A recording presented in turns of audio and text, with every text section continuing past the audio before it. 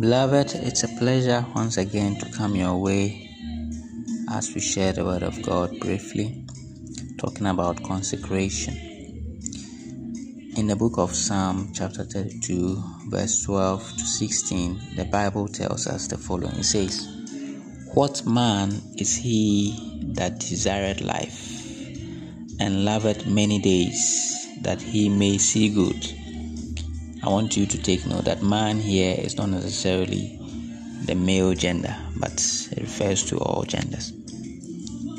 It says, "What man is he that desireth life and loveth many days, that he may see good?" He's asking a question. And then he provides an answer and says, "Keep thy tongue from evil, and thy lips from speaking guile.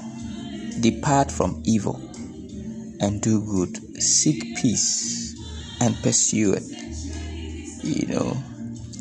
And then verse 15 says, "The eyes of the Lord are upon the righteous, and his ears are open unto their cry."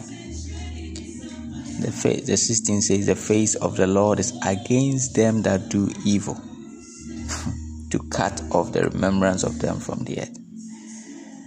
So essentially, if we are to consecrate ourselves, it's simply saying we are to flee from sin, because sin destroys. Eventually, sin would find you out and destroy you. That's what the Bible is saying. Because the face of the Lord is against them that do evil, to cut off the remembrance of them from the earth. All right. But whereas the eyes of the Lord are upon the righteous, and his ears open to their cry. All right. His face is against those who sin, those who do evil, those who glory in sin. All right. The end of all such people is that they shall be cut from the earth. Forget about what you see from people. Look, let everybody live their lives and let the judgment belong to God. This is what God's word is saying. Do you believe it or not? God says he will cut off sinners from the earth. From you cut off from the earth. And that is his word. And that will come to pass. The Bible says heaven and earth shall pass away, but his word will never pass away. All right.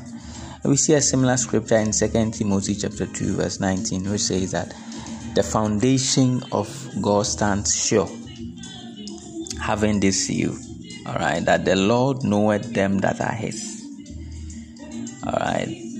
And let everyone that nameth the name of Christ depart from iniquity. Look, you cannot name Christ and dwell with sin. It's simply not possible.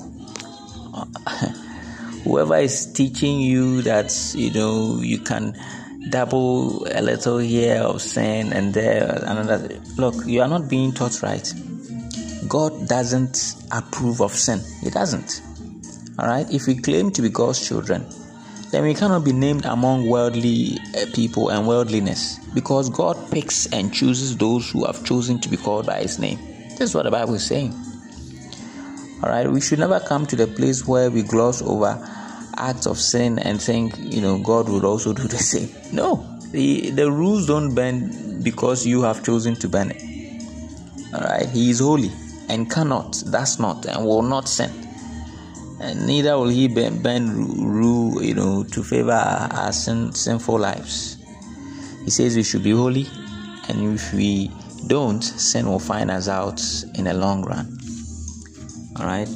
Sin is like, the Bible says that the devil goes about, roaring like a lion. That's what sin also is. He roars about, looking for whom he may devour. All right. So if that comes to your door and you are in sin, it devours you, basically. May God help us this year as we yearn to know God more, as we consecrate ourselves. May he give us the grace, strengthen us by his Spirit, so that we can be children of the light and live by the name of God in all faithfulness, in all purity, to his name's glory. In the mighty name of Jesus Christ. Amen.